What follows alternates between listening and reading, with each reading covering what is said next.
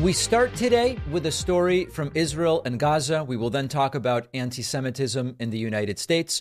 I know that there are many in my audience who believe that I am not emotional enough. I'm not getting agitated enough when I talk about these stories.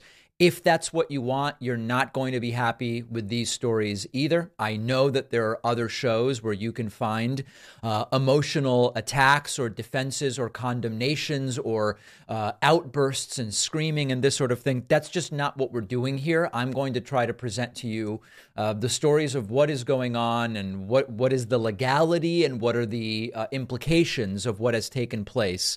And that's the way I do it. So I'm going to play a video clip for you in a moment of CNN's Wolf Blitzer, shocked, visibly shocked, that Israel is admitting that it bombed a refugee camp, all with the goal of killing a Hamas commander, which I guess they killed, although it's not even totally clear from looking at the video.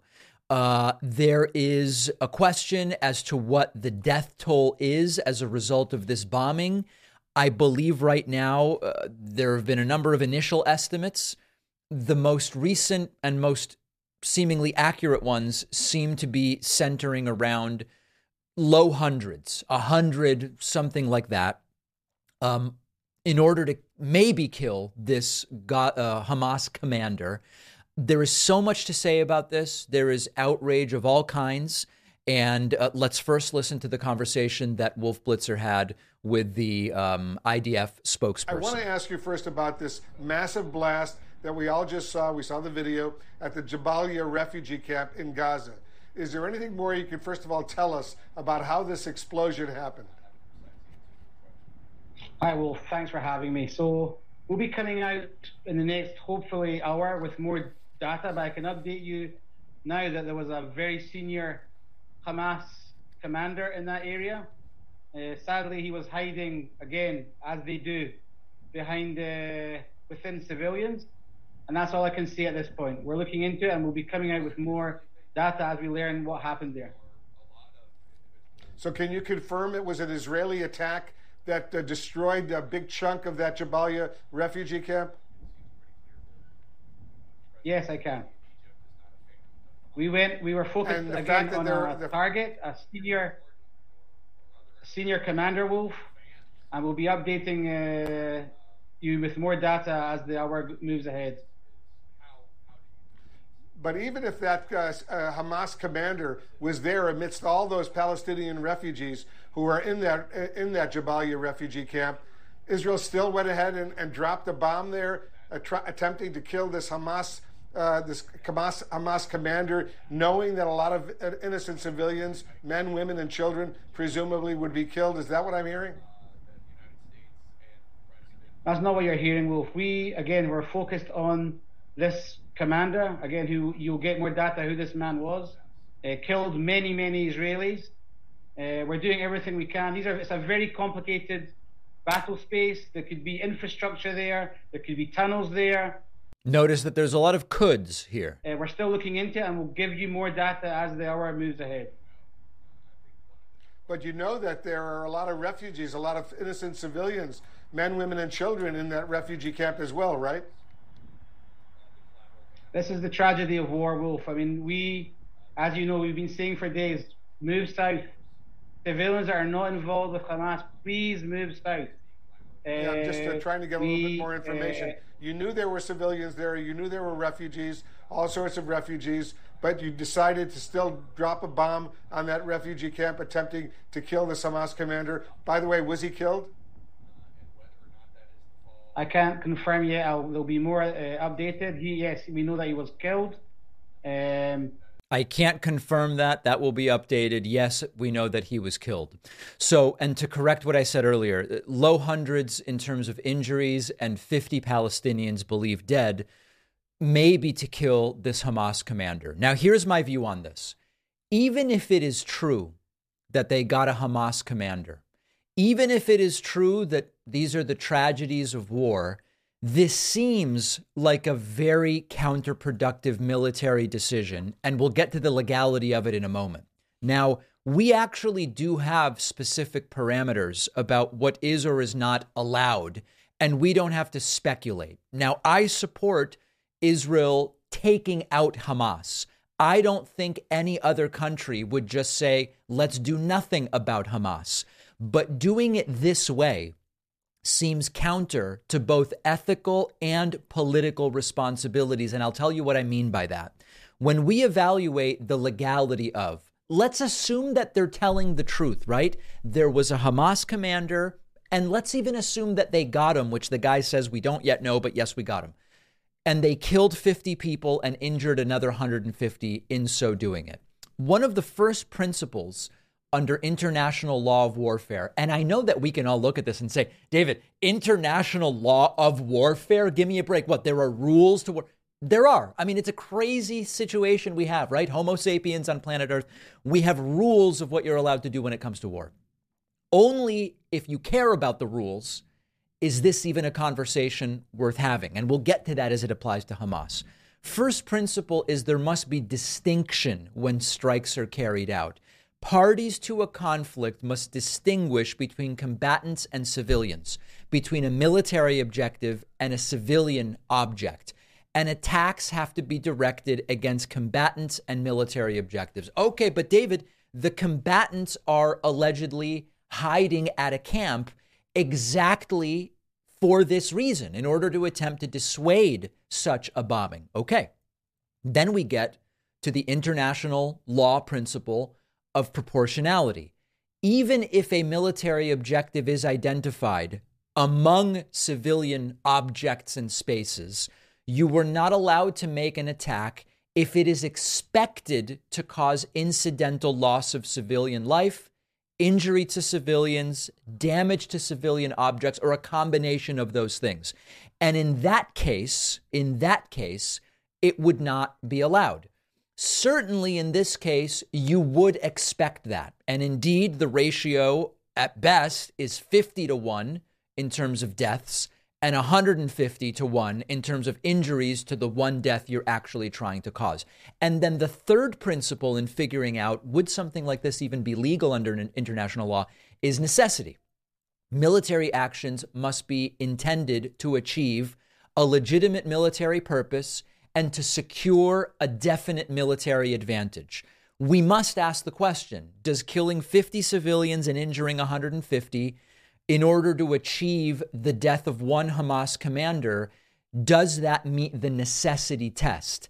What would really, in the grand scheme of things, can we argue that it was necessary to get this one commander to secure an advantage such that 50 civilian deaths and 150 civilian injuries are warranted? It's really hard to make that case. Now, what could change that? Well, if there were a bunch of terrorists at a camp and you knew they were about to launch some kind of missile attack from that camp, posing an imminent threat to 1,000 people in a nearby populated area in Israel, maybe you could make the case under international law that there are legal grounds for such an operation. It would still have to be more precise than this was. So it seems to me that this probably violates international law. Now, I'm ready to get the feedback that Hamas doesn't care about international law, so why should Israel? That's a legitimate question, right? Hamas isn't accountable in any way. Everything Hamas did on October 7th violates international law, right? Violating the tunnels, the tunnels are illegal by international law. Violating the sovereignty of the border as they did on October 7th is illegal by international law. Deliberately targeting civilians, women, children, babies, it's all illegal by international law. And the reality is, Hamas doesn't care about international law. Nobody is holding Hamas accountable based on international law. And it's not even a conversation. International law is not a deterrent or even a factor. If you go to Hamas and say, hey, here's 5 things you did, they violate international law. They go, hey, we're resisting. We're resisting the Zionists, and our charter says kill the Jews. So we can understand that there is a double standard there, while also saying, hey, if you evaluate such a strike, it's very difficult to make the argument that it was legal based on what we know. Now, even if you believe that this strike was legal by international law, and you somehow believe that it was a good tactical decision, it's still a terrible decision by PR standards, because as we saw in the immediate aftermath of October 7th, sympathy for the need for Israel to defend itself against terrorist attacks from Hamas was as high as it had been in a very, very, very long time. And even if you can make the justification for such a strike on some kind of technical grounds, which I don't believe that you can make based on what I've seen, I still don't see how this helps have anyone on the side of what Israel is trying to do. So that's where I am on this. I'm not screaming at you about it. I know that I'm talking about this in a very precise way, and that's my deliberate effort. And I'm open to feedback on what we saw, if it's tailored to the facts rather than to emotion. And by the way, if there is even any idea of attacking me for being Jewish as a reason to ignore everything I say, then this next segment is probably something that you should listen to. All right, listen, I am going to talk now, potentially against my better judgment, about the record explosion of anti-Semitism in the U.S. and around the world. And I'm going to admit something to you. I've been delaying doing this segment because I'm sort of scared to do this segment. And here's what I mean about that. This is not a segment about Israel. This is a segment about anti-Semitism rising globally, where Jews are actually being targeted. This is a segment that has nothing to do with the justification or lack thereof for any kind of strike by the Israeli government. This has nothing to do with that. And in fact, the actions of the Israeli government, a government that many people, Jews and non-Jews, disagree with, is not a valid reason for anti-Semitism around the world, any more than it would be legitimate to target random Muslims in Michigan because of Hamas's action. Both are wrong, okay? I would normally talk in a bunch of detail about Joe Biden's new plan to combat anti-Semitism, what we're seeing on campuses, Jewish leaders in the United States being genuinely freaked out, my Jewish friends coming to me, not quite with tears in their eyes, but close, to say, I am genuinely scared about the rise of anti-Semitism that we are seeing. But I know that unfortunately, many on the right and some on the left will react by saying the anti-Semitism is valid. The anti-Semitism is logical because of what Jews are doing in Gaza or whatever the case may be. And that is an insane conflation and an extraordinarily dangerous bit of rhetoric. But let me tell you some of what's been going on. Anti-Semitic threats at Cornell University. A student there, Patrick Dye, has been arrested for making threats to specific Jewish students on campus. Posters of Jews who are being held hostage by Hamas are getting ripped down in New York City and elsewhere, leading to groups of people defending the posters, and scuffles and fights are breaking out. A mob in the Russian Republic of Dagestan stormed runways at an airport, bloodthirstily seeking out Jewish passengers, if you can imagine that. Colleges have been bracing for anti-Semitism and violence, and it is happening. We have reports that open hatred of Jews is surging globally. Anti-Semitic graffiti in Germany, in Paris, Jewish homes marked with Stars of David. Jewish students at Columbia University terrified, demanding action about rising anti-Semitism targeted specifically at them. The FBI says that anti-Semitism is at historic levels. The scariest part of all of this is that some Jews are being told, you're just wrong about what counts as anti-Semitism. And that's a really scary part of this. Contrast this, we are rightly told when black folks tell us what's racist, we should listen to them because they're telling this to us based on their experience. When LGBT folks tell us what is homophobic or transphobic or whatever the case may be, we say, hey, we should listen to them because they're the ones experiencing it. And shockingly often, when Jewish folks say, hey, this is anti-Semitic, we have non-Jews who say, You don't know what anti-Semitic is. Let me tell you what anti-Semitic is, and you're wrong. This isn't anti-Semitic. That's not anti-Semitic.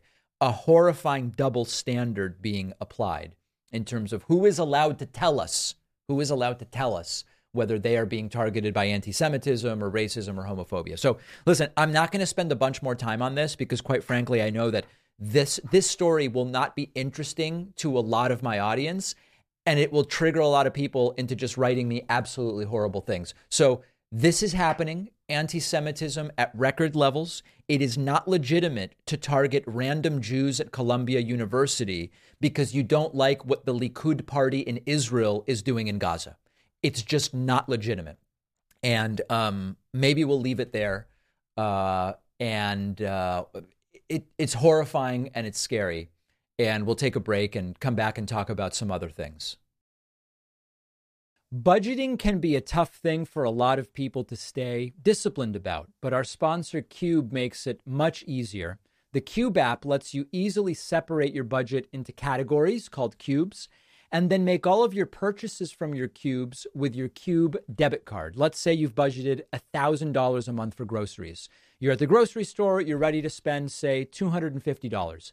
You choose the grocery cube in the app. That'll make the money available on the card. As soon as you process the card, your grocery cube will then show the remaining balance of $750, and the card can't be used until you greenlight the purchase, which prevents theft. You can always see how much you have left in each cube. You can avoid overspending. Cube has joint accounts and debit cards for kids, so you can plan and save together. Your kids can make purchases that you've authorized in advance without borrowing your credit card. The average Cube user saves $440 a month just from being more conscious and aware of their spending. You can try the Cube Premium or Family Plan completely free for 2 months at davidpakman.com/money. The link is in the podcast notes. Online threats are constantly growing and evolving, and our sponsor, Mono Defense, makes it so easy to just be protected. It's a one-stop shop to staying safe and unleashing your online freedom, because with your Mono Defense account, you can get a whole suite of easy-to-use tools for every device you own. It comes with Passwarden, which is their highly acclaimed password manager. You can create unique passwords for all accounts, and you don't have to worry about remembering them. Comes with DNS Firewall, which will proactively block suspicious traffic from malicious websites and services to protect you from malware, phishing, other online dangers. And you'll also get Smart DNS. Smart DNS lets you change your geographic location so you can access websites and content not normally available where you live. You'll also get Authenticator, which is their powerful two-factor authentication tool, and it makes sure it is really you logging in, even if your password is compromised. You get it all with just a single Mono Defense subscription, all of the robust, simple-to-use security tools on 5 devices. And Mono Defense is a Ukrainian company, which I think is important to support right now. Go to monodefense.com/Pacman. Get 30% off. That's monodefense.com/Pacman to get 30% off. The link is in the podcast notes. Donald Trump's own former lawyer, Ty Cobb, says Trump is likely to spend a weekend or an evening in jail soon for violating gag orders. This is now getting very serious, and it is not only Trump's former lawyer who is saying this. Let's take a look at this. As you know, Donald Trump continues to attack judges, prosecutors, witnesses, all sorts of different people involved directly and indirectly with his various criminal and civil trials. Here is Ty Cobb speaking last night to Aaron Burnett. And he says that he believes Trump is going to be sent to jail at some point for these violations. Take a listen to this. Well, the New York judge fined him $10,000. That's in a civil case. You know, that's not as consequential as Judge Chutkan's case. I think Judge Chutkan, prudently allowed Trump to try to persuade her to extend the gag order. She concluded, on the basis of his conduct this week, not to do so. And I think she'll come in with a much heavier penalty, and ultimately, I think he'll, spend a night or a weekend in jail. Wow! I think it's going to take that. I think it will take that to stop him. Wow, that'll be an incredible thing to actually see happen. But you think that's where it goes? I do. Now, whether Ty Cobb is or isn't correct, what is abundantly clear is that if Trump ends up spending a night or a weekend in jail, I actually think it helps him with his supporters. It will be a relatively minor thing in a sense, although I don't know that Trump is really the type of guy equipped to do this.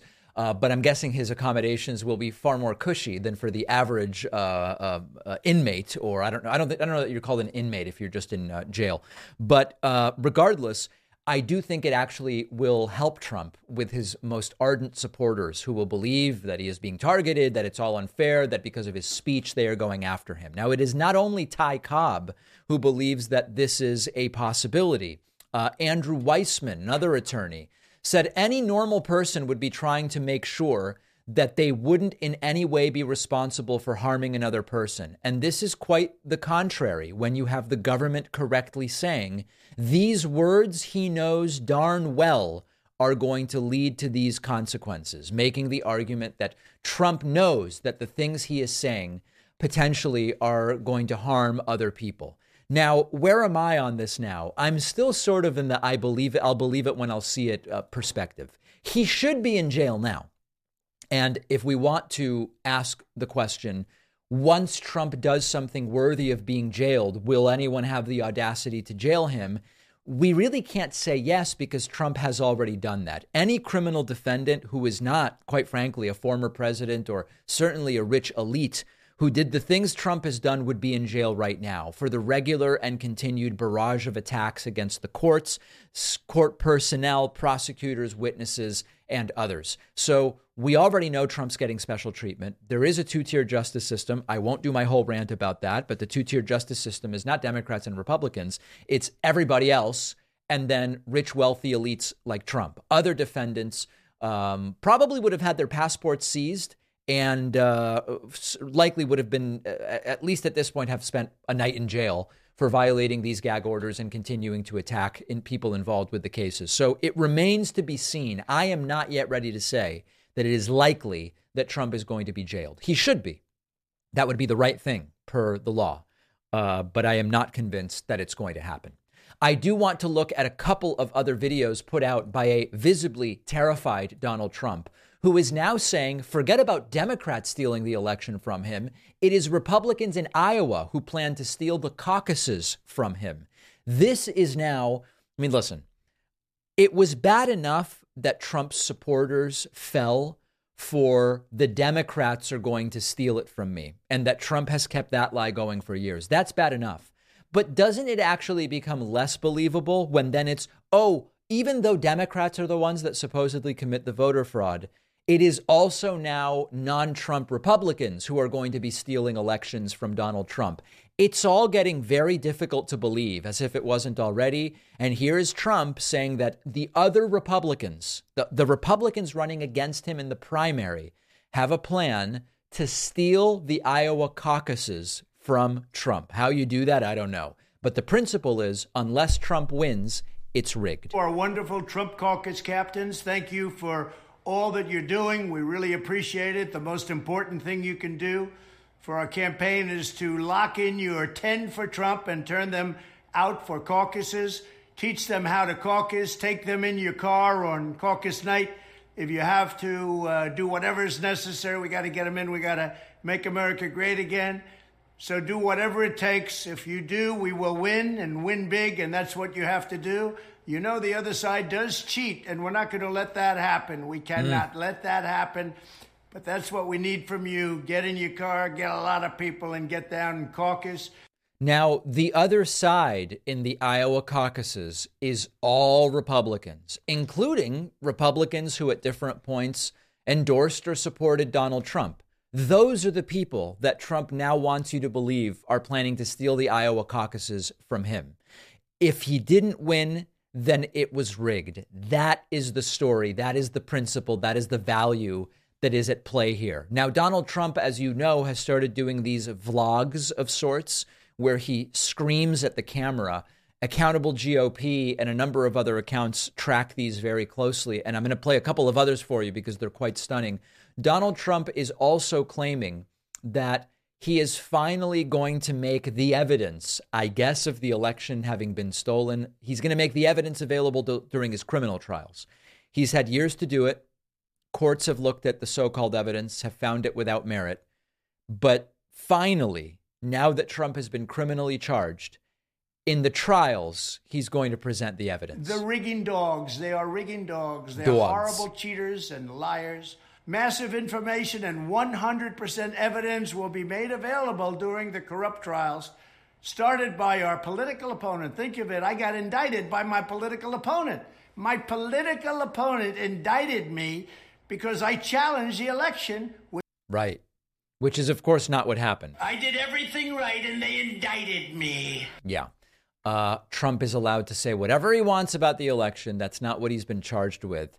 Do you think that the Trump supporters really believe at this stage of the game? Are they so gullible? Maybe the answer is yes.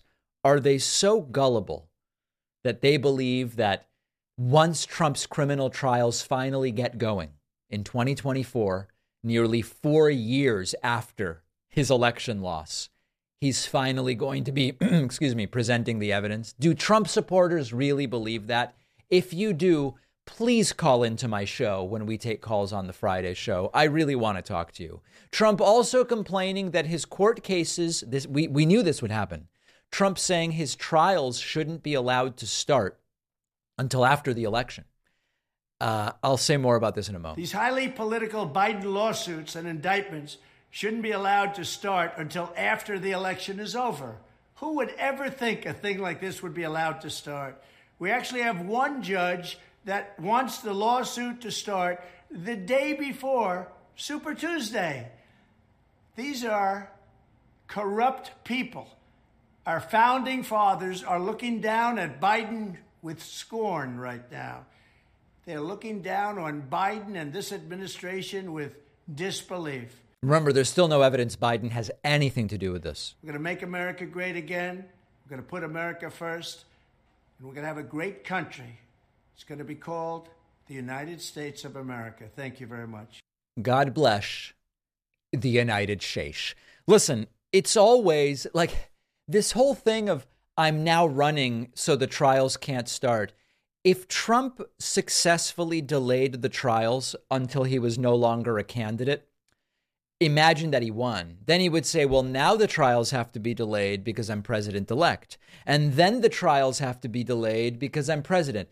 Especially with an election every 2 years of some kind, you're always either running in elected office or preparing to run for something if you're involved in American politics. So this is an argument that is falling very, very flat. And then lastly, Trump also continuing attacks on media. Even the Rupert Murdoch News Corp-owned New York Post is now bad, according to Trump, because they are now not unflinchingly loyal to him, I guess. Since the New York Post went bad on Trump, and they have gone bad, their numbers have fallen tremendously. Right. People aren't buying it. They don't want to read that. The New York Post has treated me great for almost a lifetime.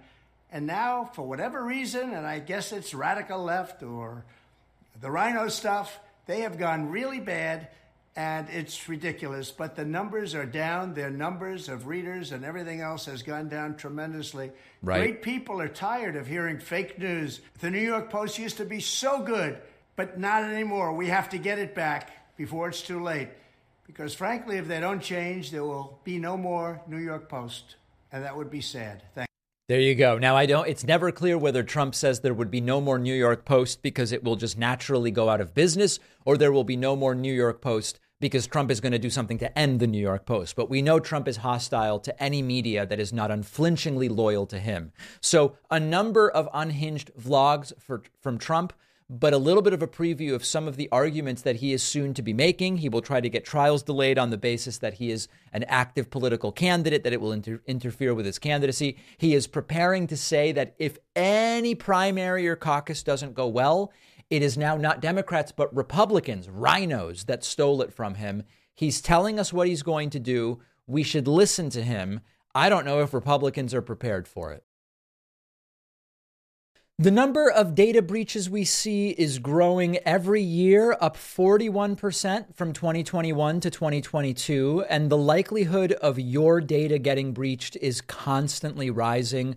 Hundreds of commercial databases and people searching sites that hold your personal information. They can have name, social security number, login credentials, home address, location history, internet history, a whole bunch more. And you don't even know that it is happening. But our sponsor, Incogni, is the app and website that will take care of this for you. You create an account, you give them the right to go to work for you, you sit back, and Incogni has the data broker sites remove your personal information from their databases. Incogni keeps you updated on the status of everything. They handle the objections that can come up.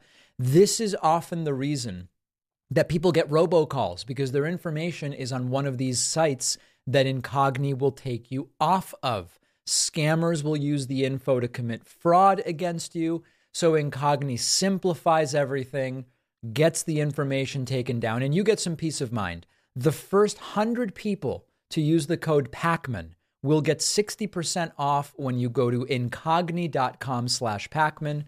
That's incogni.com/Pacman. Use code Pacman for 60% off. The info is in the podcast notes.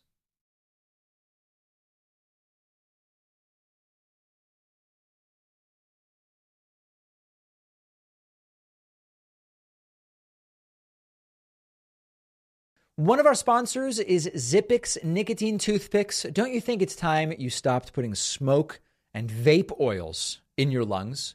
Zippix toothpicks are a convenient way to curb the nicotine cravings. Zippix toothpicks are super discreet. You can use them anytime, anywhere smoking and vaping aren't allowed, including flights, sporting events, in restaurants. They're available in 6 different flavors with options of 2 and 3 milligrams of nicotine. If you're not a nicotine user, Zippix also offers caffeine and B12 infused toothpicks. Zippix has already helped tens of thousands of customers ditch the cigarettes, ditch the vapes. They might be able to help you too. If you're a smoker or a vapor, give Zippix toothpicks a try. Your lungs will thank you. Go to zippixtoothpicks.com today. Save 10% with the code PACMAN10 at checkout. Just remember, you must be 21 or older to order. That's ZIPPIX toothpicks.com. Use promo code PACMAN10 at checkout for 10% off. That's PACMAN10. The info is in the podcast notes.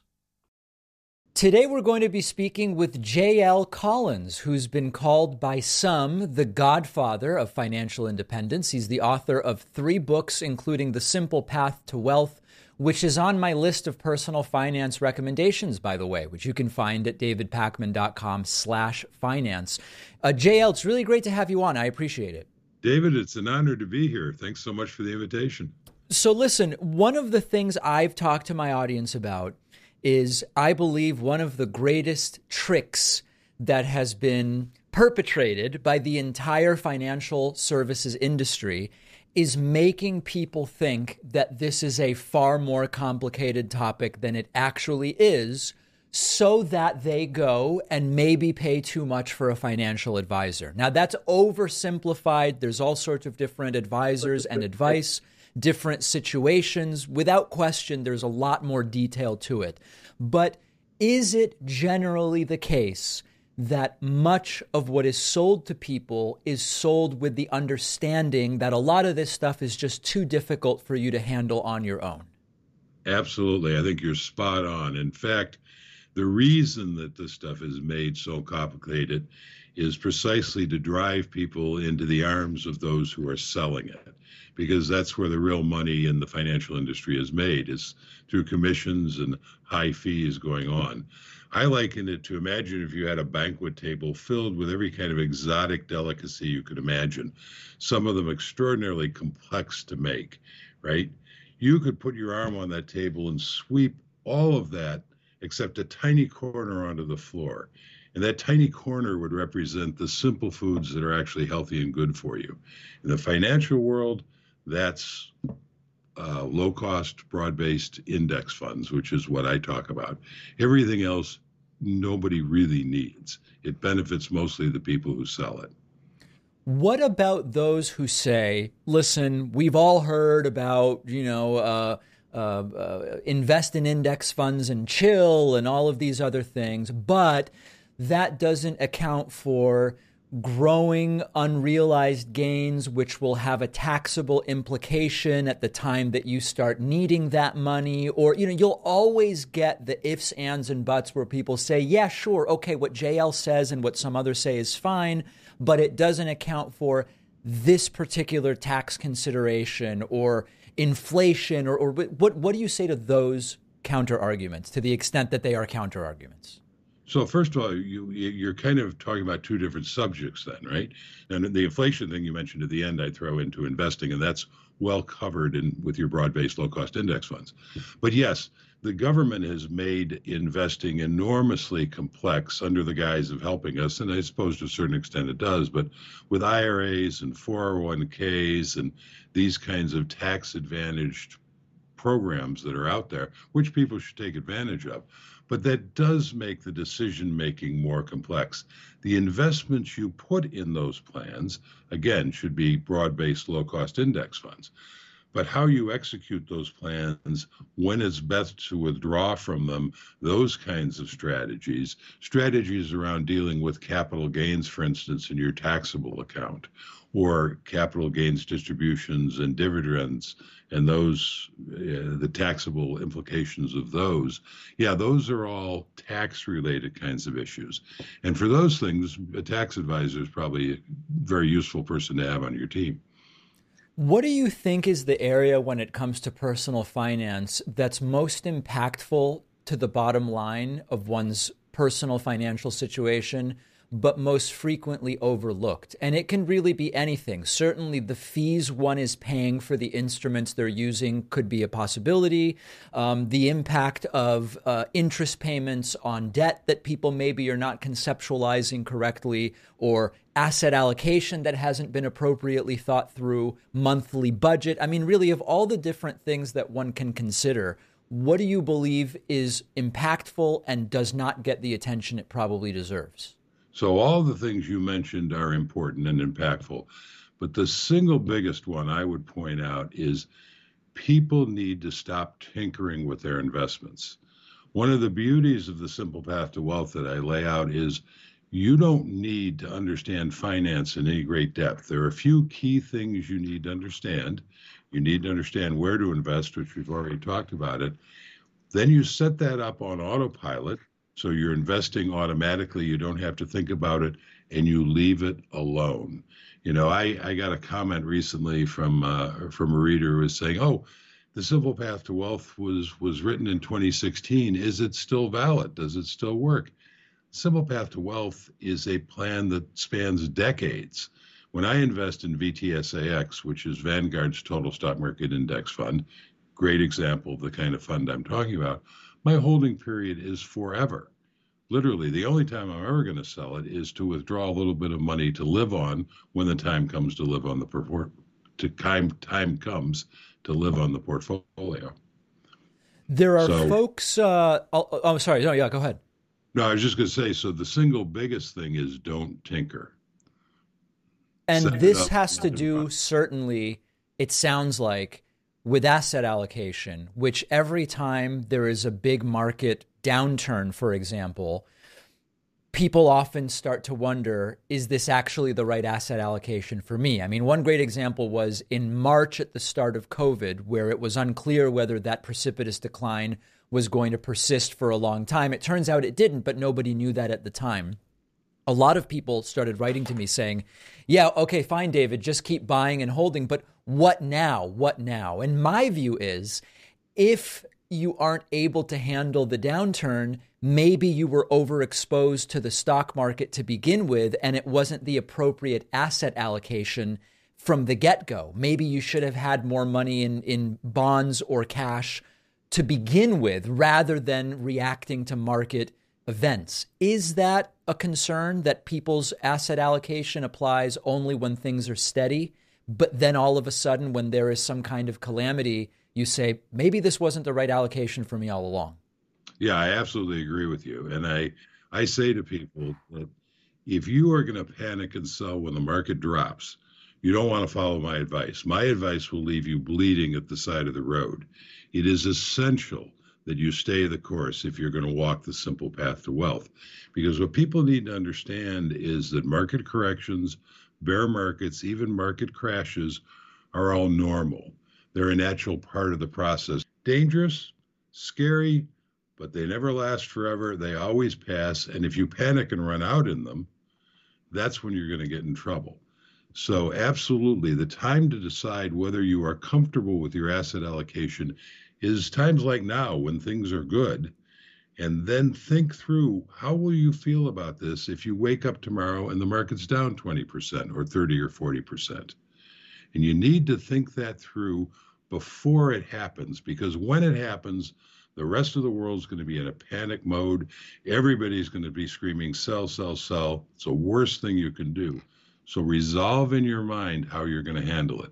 And if you're following my path, the resolution you're going to make is you are going to do nothing. As Jack Bogle once famously said in a market crash, don't just do something, stand there. What about when it comes to alternative assets that might include, 15 years ago, it was all about precious metals and so many companies selling gold online, gold and silver.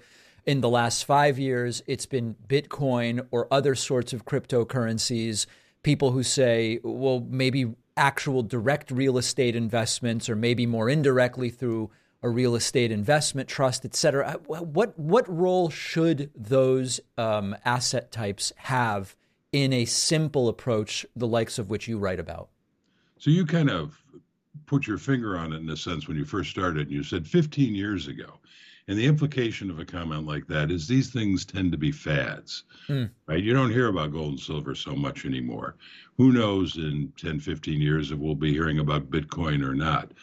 I am not a fan. In my world, those things are speculations. When you buy gold or silver, or you buy Bitcoin for that matter, you are hoping that at some point in the future, someone will pay more for it than you did. Now, you might be right, in which case you'll make money, but that's the very definition of speculating. I'm not a speculator.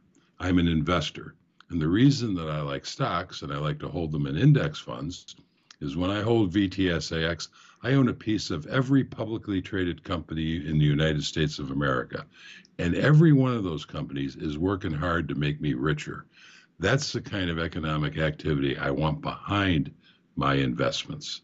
I'm not a speculator. And couldn't one argue, to play devil's advocate, that you're speculating, but you're just speculating more broadly on the entire economy of the United States or even of the world if they are American companies that do business globally? Isn't it it's a maybe a less risky speculation? Well, you're right. I mean, that's exactly the way to look at it. It is a speculation, first on the United States, because that's a U.S.-based fund, but by extension, the world, because as you mentioned, the biggest holdings in that fund are international companies. But that is a much broader speculation than a specific asset class like Bitcoin or gold, silver. If my speculation doesn't work out, if the United States swirls down the sewer, or the world in general does, well, then yes, my speculation is not going to pay off. But we will have so much bigger problems at that point. Whereas if my speculation in some other focused asset class doesn't work out, then that's an immediate financial consideration and problem in an overall good environment. So yeah, if you are someone who believes that Armageddon is coming, you also don't want to follow my simple path. You probably want to be stocking up on guns and ammo. Let's talk a little bit about people who maybe it's not that they don't want to follow your simple approach, but feel as though they can't. And what I mean by that is there is a sort of counter movement to the financial independence movement that you and others write about, which is this is all great if you have a certain type of job and a certain level of income. But For a country where 40% of Americans can't even afford an unexpected $400 expense without having to charge it or borrow from somebody they know, and all of the other things we could talk about, stagnant wages and all of these different things, even getting started in this approach seems completely inconceivable. All right, index funds, I'm in $10,000 worth of credit card debt and I'm struggling to afford food, for example. What about that broader systemic critique of your approach? What a perfect question for today, because yesterday my new book, Pathfinders, launched. And Pathfinders is a follow-up to The Simple Path to Wealth. And in it is a collection of 100 stories from people all over the world, starting from all kinds of different economic situations, who are following the simple path to wealth successfully.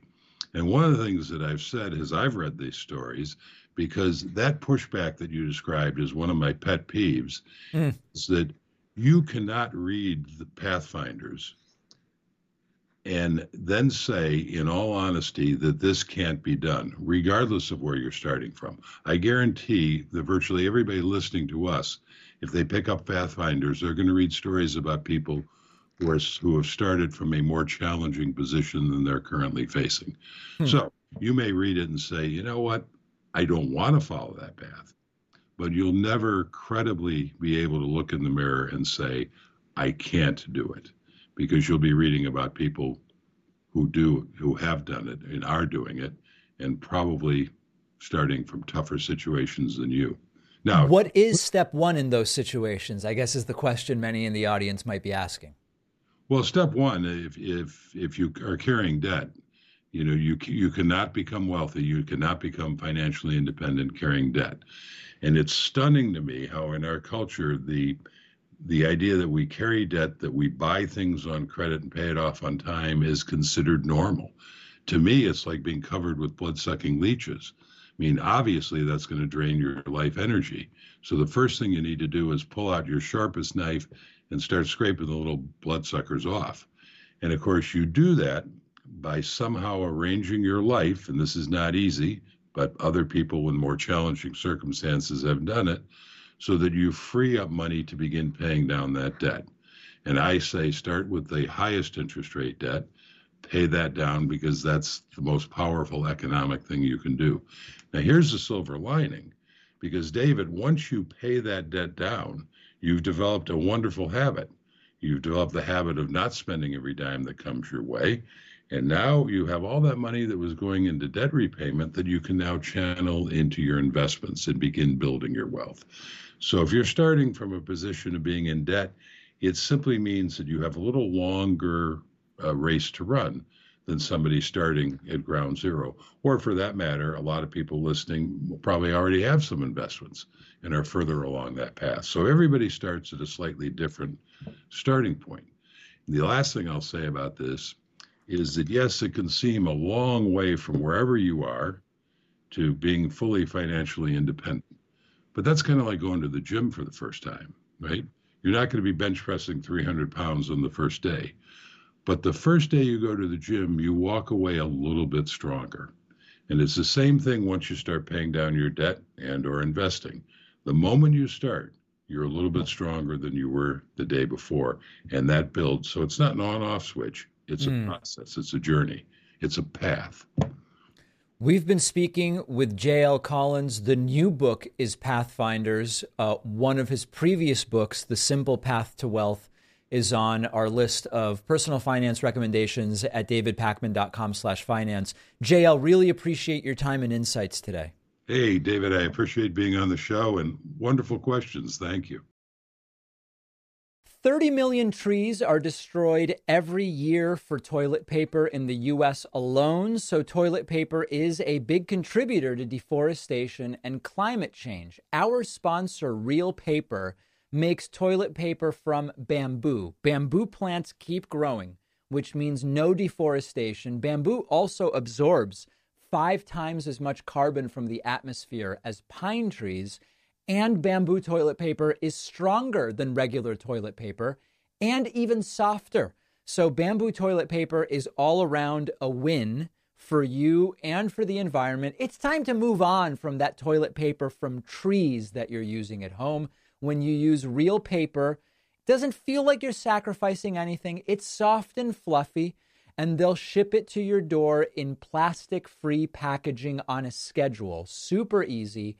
With every box of real paper you buy, they are funding reforestation efforts across the country through their partnership with One Tree Planted. So unlike the toilet paper that cuts down trees, Real is helping to actively plant them. Go to realpaper.com/Pacman and use code Pacman for 30% off your first order and free shipping. That's REELpaper.com/Pacman. And then use code Pacman. The info is in the podcast notes.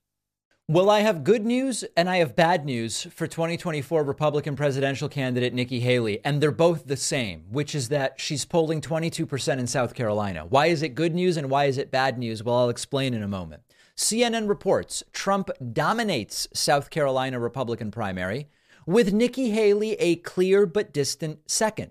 Nikki Haley not in third or fourth place in South Carolina, as she is in many states, but rather in second place. The numbers here, 53% of likely Republican primary voters in South Carolina are behind Trump, and 22% are behind Nikki Haley, with 11% supporting Governor Ron DeSantis. Everybody else is far lower. When you look at this SSRS CNN poll, you do see that there are a bunch of people polling literally zero. Trump 53, Haley 22, DeSantis 11, Scott 6. He's also from South Carolina. Chris Christie 2, Pence has already ended his campaign, and Vivek Ramaswamy surging, supposedly, polling only 1%. So what's the good news and the bad news of this? Well, the good news for Nikki Haley of polling 22% in South Carolina is that this is way better than she's doing anywhere else. And it's a sign that maybe she can argue for staying in this thing a little bit longer on the basis that her campaign isn't totally dead in every state. That's the good news for Nikki Haley. The bad news for Nikki Haley is that this is her home state where she was the governor for a while, and she still has less than half of the support that Donald Trump has. South Carolina Republicans are so unmoved and unswayed by their own former governor running for the Republican primary nomination for president in their own state that they have more than twice the number of people supporting Trump than the number supporting Nikki Haley. Now, obviously, the trend line here is different than what we see nationally, as you probably are familiar with by now. Trump is dominating with 59% of all the vote. All of the other candidates are splitting up the remaining 41%. DeSantis at 12, Nikki Haley at 8, Vivek Ramaswamy at 4. Everybody else is below that. So when we zoom out, this seems to be the best anybody can hope to do. In your own home state, you might be able to get 20 or so percent. Now, I am curious if we look at the Florida numbers, Florida Republican. Let's see how DeSantis is doing there. I actually was hoping to have these, and I forgot to pull it up. Florida Republican primary. As of right now, okay, so listen, we actually don't have any numbers newer than July, but back in July, Trump was only leading DeSantis by 10 in Florida, which is DeSantis' home state. My bet would be that if we had newer polling from Florida than what we appear to have, Trump has extended his lead as DeSantis has really, really failed. So there still seems to be no path whatsoever for anybody other than Trump to secure this nomination. Trump is under multiple criminal indictments, doesn't seem to affect him. Trump is skipping the debates, doesn't seem to accept him. Donald Trump is attacking witnesses and getting gag orders placed on him. If anything, it all seems to be helping Trump. Short of his death, it's very difficult to think of what might dethrone Trump from this commanding lead. That all being said, he is massively triggered 24 hours a day. I want to briefly talk about that next. Donald Trump exploded at 4 a.m. 4 a.m. He's up all night posting to Truth Social in these all caps rants attacking and continuing to violate the gag orders that have been placed on him. We won't spend a ton of time on this, but I do want to show you this. Donald Trump post. This is a middle of the night outburst. It's like it's just coming out of him. The posts are I'm talking about. Trump posting, quote, "Radical left judge taking away my right to free speech in order to help crooked Joe Biden and his third world election interference scam. As good as this sounds, it won't work." That is Trump arguing that Joe Biden is involved in the criminal trials against Trump. There's no evidence of that. This is Donald Trump arguing that the criminal trials are designed and timed, maybe most importantly, to hurt Donald Trump's chances of becoming president. So far, they seem to have helped him secure more support among Republican voters, so that doesn't seem to be true either. Trump continuing, "Remember, crooked Joe Biden and his radical left thugs waited 3 years to bring these indictments and lawsuits against me right in the middle of my campaign." As we've talked about before, the indictments came out over a period of months. These investigations take a while. Some of the things Trump has been charged for happened more recently than 3 years ago. So I don't know how you charge someone 3 years ago when the alleged crimes took place more recently than 3 years ago. And then at 4:24 in the morning, this is 4:24 a.m., my friends, Trump posting in all caps, "election interference." Imagine sitting on your phone at 4 in the morning as a former president, maybe surrounded by the boxes of documents around his toilet. I don't know where he was at this moment, posting "election interference." It is truly screaming into the void. And there's always an election every 2 years. Everything is almost always in the middle of some election or somebody's campaign. It's really just not an argument. And it's certainly not proof that Joe Biden has anything at all to do with these indictments. Trump is at risk of going to jail, according to his own former lawyer, Ty Cobb. Will it happen? I don't know. Maybe nobody's up at 4 a.m. to pay attention to what Trump is saying. You tell me. We have a voicemail number. That number is 219-2-DAVID-P. Here is a call from the Eggman. The Eggman is depressed because of all the horrible news lately, and he has a special request for me. Okay, let's listen and see if I can indulge it. Hey, Dave. With the domestic shootings and the war overseas, I'm just a little bit depressed. Well, a little more than normal, but can you please lighten to a little bit lighter story of daylight saving time again? Because isn't it that time of year that you do a story about daylight saving time, explaining it to us and what we want, and, just to waste 10 minutes so I forget about all this awful stuff? Shalom, brother. Yeah, let's do it. And the Eggman is right. Usually around this time of year, we do a story about daylight saving time. So let me tell you the things that every year we end up having to explain to people. First and foremost, it is daylight saving time, not daylight savings time. A lot of confusion about it, but it is daylight saving time. Now, what we are about to do is we are about to make it so that the sun sets an hour earlier relative to our clocks. Many people don't like that. We set the clock an hour ahead during the warmer part of the year, so we get even more daylight, etc. And then the clocks are then fall back. We spring ahead and then they fall back. And the general idea here is you get better use of daylight hours. However, this is extraordinarily controversial. Many regions have opted out of this time change completely. Now, the other thing I think is important to mention is daylight saving ends in November. It ends in November. So a lot of people say that they want to end daylight saving time permanently. But what it sounds like they really want to do is they want permanent daylight saving time. So that's another confusion that often takes place. And what I want to remind everybody of, and there are a lot of people who agree with me, but some people who disagree with me, I want to be on the normal summer schedule year round. I want it to be light out an hour later. When the sun sets before 5 o'clock in December, it's extraordinarily depressing. So number one, you get more daylight in the evening. This is not just good because we might like it. It reduces energy consumption. because there's more people up at that time than very early in the morning. And so losing the hour of daylight in the morning, getting it at night, it reduces energy consumption. It's good for the environment. It's good for the economy because people are more likely to go shopping and do other activities when they have an extra hour of daylight. People are also more likely to do outdoor exercise. So for health reasons, we should also be staying on the summer schedule. Mental health reasons. A lot of people suffer from SAD, seasonal affective disorder.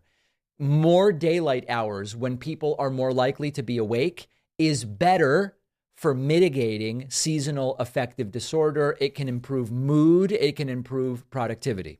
There is a traffic accident argument to be made. More people tend to be driving at 5 p.m. than at 6 a.m. in sum total. And so what that means is when there are more people on the road, there will be more light, and this tends to reduce traffic accidents. You can also make the argument that staying on the summer schedule will reduce crime. In general, better lighting in the evening deters criminal activity. Many crimes occur under the cover of darkness. More people are awake at 5 and 6 p.m. than at 5 and 6 a.m. So it stands to reason that you would also reduce crime by making this change. And it's also just simpler. It's simpler. You don't have to change the clock. So I'm a big advocate of this. I want the extra hour. I think it's better economically. I think it's better financially. I think it's better from a mood and mental health perspective, traffic accidents. It's just better.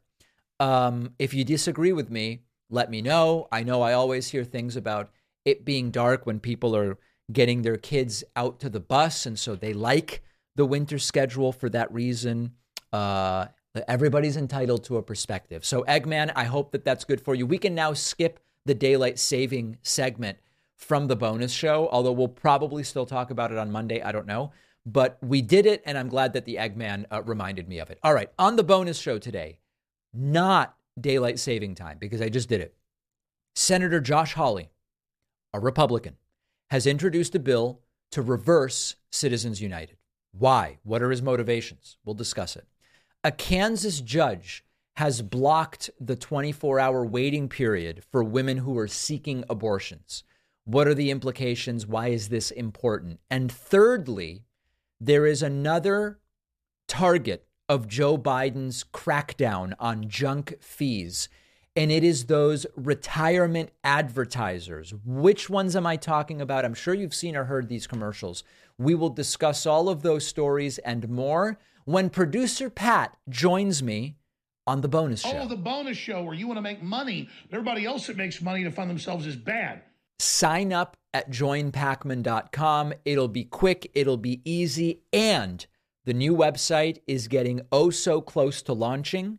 When the new website launches, the new membership price will go up. Existing members always keep their membership price locked in forever, for as long as they want. Let's put it that way.